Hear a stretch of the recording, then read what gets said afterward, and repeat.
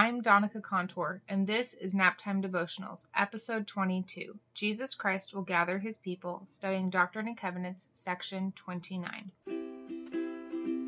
Welcome to Naptime Devotionals, a come follow me study for busy moms.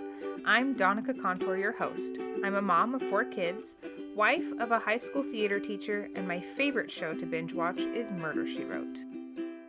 All right, let's jump right in. So, the nature of God in Christ, I think in these particular scriptures, I felt like Heavenly Father really wants us to choose Him, but He also wants it to be a choice, right? He doesn't necessarily want this to be something where we are compelled necessarily to choose Him. He wants us to choose Him. I was looking at 2 Nephi chapter 2, verse 16, and Doctrine and Covenants, section 29, verse 39. And both have this thing about how Satan is a necessary part of God's plan. And it's necessary. We have to have temptation. I think sometimes we forget that temptation is normal. Being tempted is normal. It's whether or not you succumb to temptation. I mean, not that that's not normal as well, but Christ was tempted, but He didn't succumb to the temptation, which makes Him perfect. Whereas sometimes we succumb to the temptation.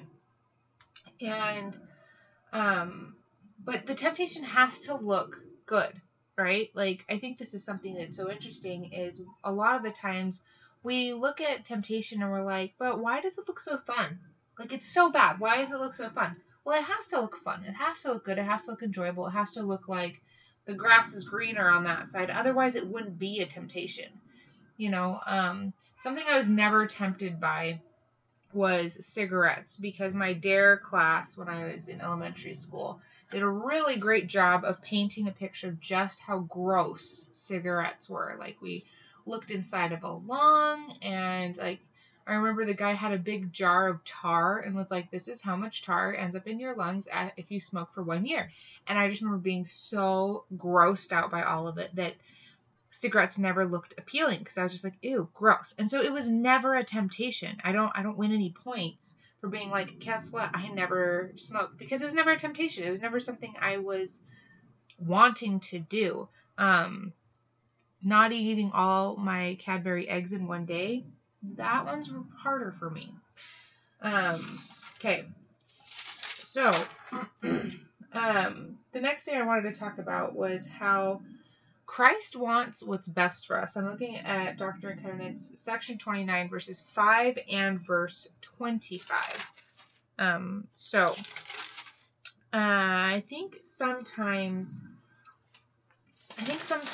we tend to forget. We know that Christ is a judge, and I think sometimes we tend to forget that He's also our advocate.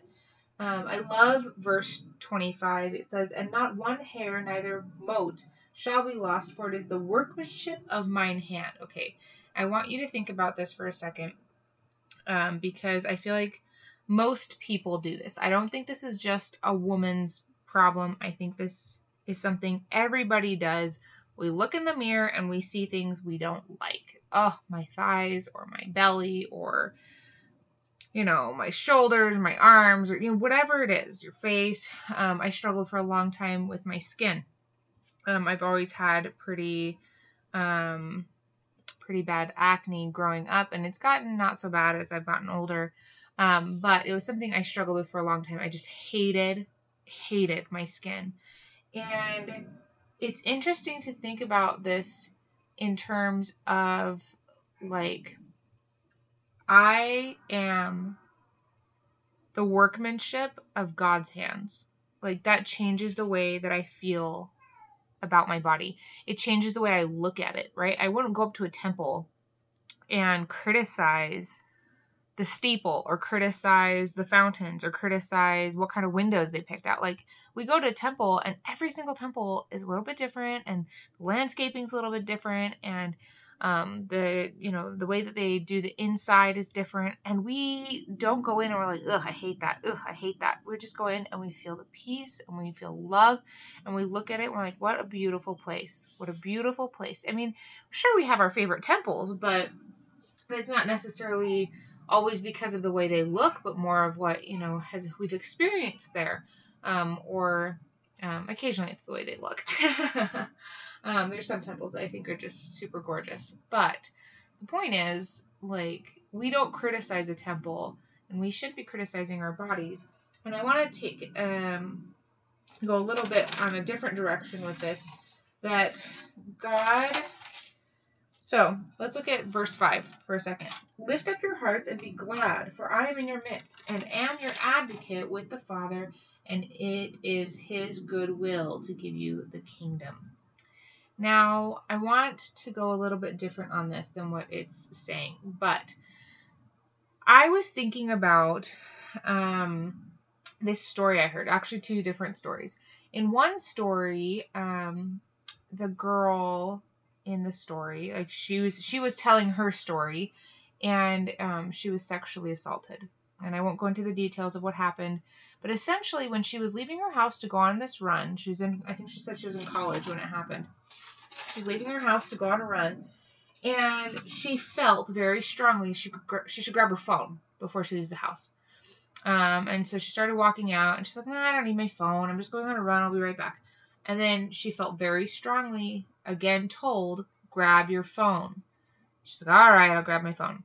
So she grabs her phone, and like I said, I won't go into the details, but essentially her phone ends up being vital in her being rescued, because she's able to call 911, and even though the assault still happens, she's able to call 911. They're on their way, and she's able to be rescued. And another story that came to mind was a story of a man who, again, going on a run. I feel like running might be dangerous, but he's going on a run, and they're staying in a cabin. They're out like in the middle of, I think he said he was in Colorado, or I don't know. Maybe it was Utah, but he's going out for this run, and as he's about to leave, he gets this impression he should wear his running glasses. And he's like, it's the middle, like it's early morning, it's still dark out. Like, why do I need my sunglasses, my running glasses? And he kind of ignores it, and then he gets again, grab your running glasses. And he's like, all right. So he grabs them, puts them on his face. Sun starts to rise, and he goes for the run. He goes, oh, well, it is nice to have my glasses. Well, he ends up getting attacked by a bear. And one of the things that happens during his attack is the bear goes to claw him on the face, and the claw gets caught in the glasses instead of his eye. And they said, the expert that they were talking to at the time said that it was very possible, he had talked to an expert about it later. It was very possible that he would have been killed without his glasses. He definitely would have lost an eye, and it's very possible the claw would have gone all the way through, and it just would have killed him. So here's my question. Why? Right? The Spirit warned both of these people, hey, grab this thing before you leave the house. Why not just be like, hey, don't leave the house. Don't go on your run today. Forget it. Terrible things will happen if you go on your run. Don't go on your run. Just stay home. Instead, the Spirit was like, hey, grab this thing. Grab this thing that's going to be vital to your survival, because you're going to be going through something pretty traumatic and pretty awful. And I need you to survive. You need to survive this, and this is what you need to bring. And I was thinking about that a lot in both of these cases. And I feel like sometimes we think about our trials and we think about our challenges as just kind of things that happen. And I think it's really important to note that everything has a purpose. And when I think about that, it brings peace for me, because it means the chaos and the crazy has a purpose. It's important for some reason. Even if I don't understand it right now, even if I don't understand it next year, even if I don't understand it in 10 years, it has a reason. It has a purpose, because our God is a God of order.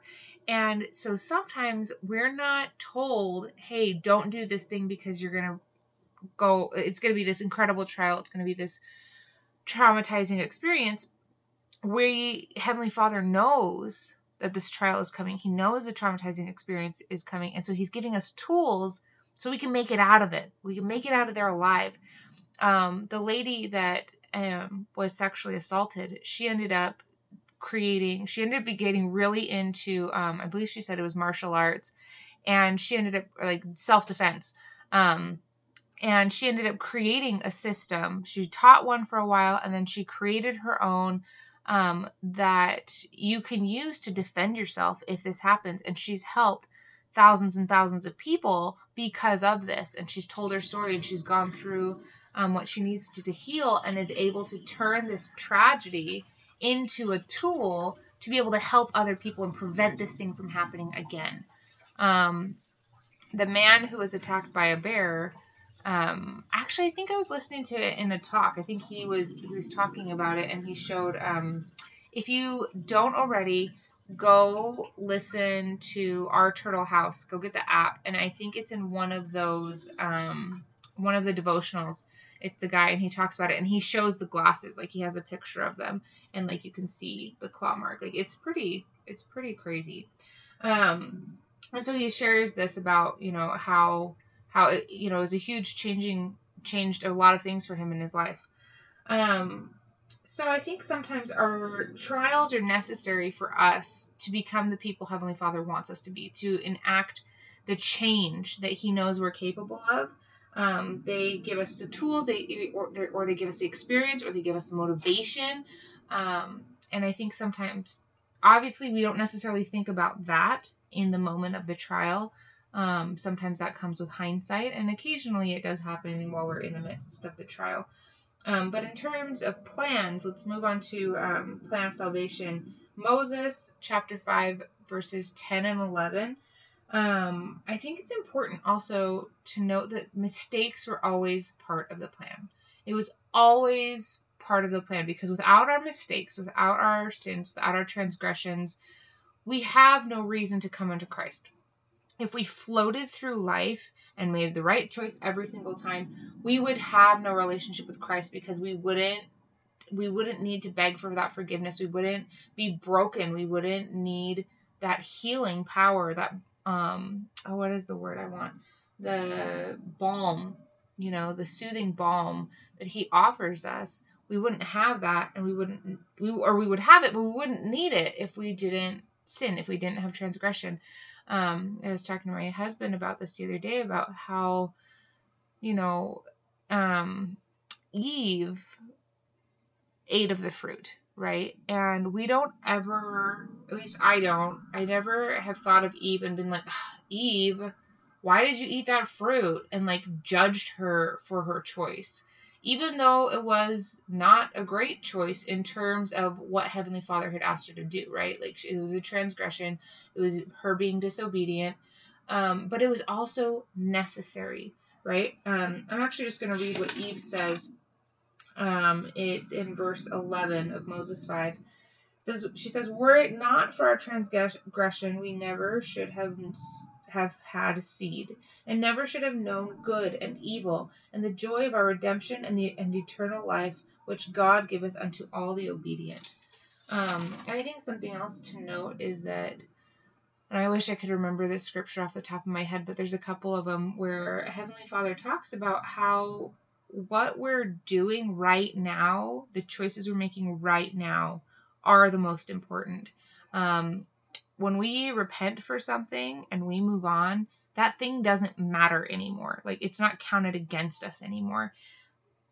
On the same note, if we do lots and lots of good things, but then we turn around and make a bunch of bad choices and we don't repent for those choices, those count against us, right? It's whatever we're doing right now. What is your heart doing right now? Where is your heart at right now, in the present time? And And I think also, in 1 Corinthians, one of the other scriptures that Come Follow Me recommends is 1 Corinthians 15:22. It says, "For as in Adam all die, even so in Christ shall all be made alive." And so I think it's, again, important to note that sinning is, while we don't want to do it, it is something that is going to happen because of our human nature.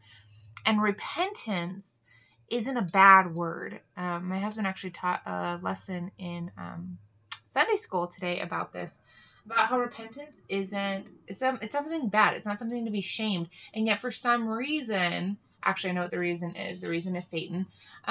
We feel shame when we need to repent, or we feel the sense of pride when we think we don't need to repent because, oh, well, I didn't do anything bad this week. So, and oh, look at Joe Schmo over there. He's got to go talk to the bishop. Oh, it sucks to be him, and that's not the way it works. My husband made the point that in repentance is when we come unto Christ. It's when we are our most humble, and it's when we really lean on him. And that's the point. That's the point of us coming to the earth, is to choose to follow Christ. And we can only do that through repentance.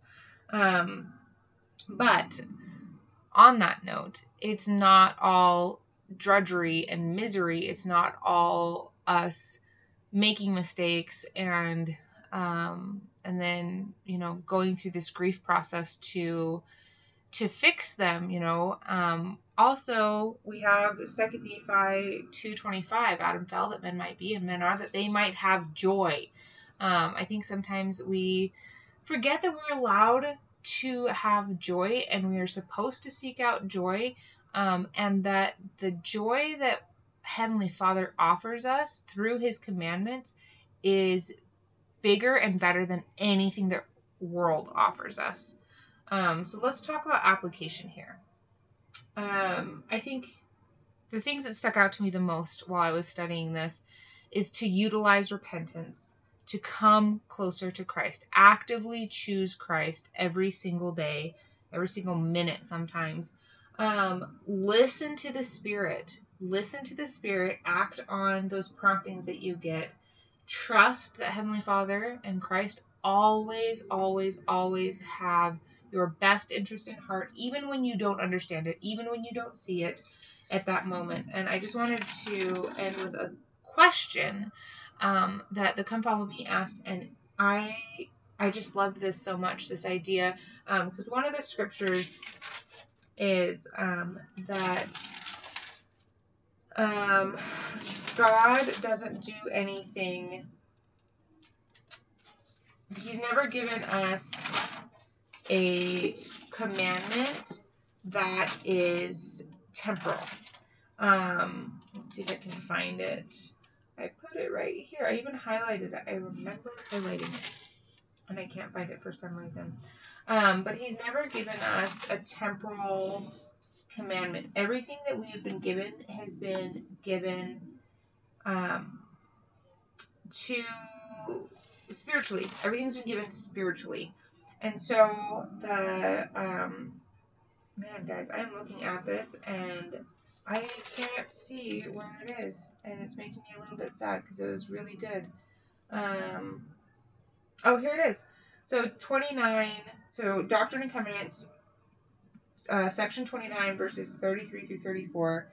And in verse 34, he says, "Verily I say unto you, that all things unto me are spiritual, and not at any time have I given unto you a law which was temporal." Every single thing he has ever asked us to do is an eternal, spiritual principle. It's something that's going to affect us in the eternities. It's something that is given to us for spiritual reasons. It might have temporal bonuses, but it's given to us for spiritual reasons. And so this is the question that Come Follow Me asks that I wanted to end with. It says, what might change if you looked for spiritual meaning or purpose in your everyday tasks, even those that seem temporal or mundane? So immediately the things I thought of was like changing diapers and doing the laundry and doing the dishes. Like, how on earth could I make these things spiritually? Like, how does this translate? And in a lot of ways, for me, the way I thought of it was, for me, it translates in terms of being, keeping order in my home and service. And so I just wanted to leave you with that. Think about this week as you're going through your daily tasks and you're thinking about, oh my gosh, this is so boring. I've done it 150 times. Might this be spiritual? How might this be something that is giving me benefits spiritually? What is its purpose spiritually? And I will talk to you next week. Also, I'd love to hear what you find. So go talk to me on Instagram, or go talk to us at the email, which is naptimedevotionals@gmail.com. There's no spaces or anything funky. On Instagram, it's at naptime_devotionals. And we'd love to hear from you either place.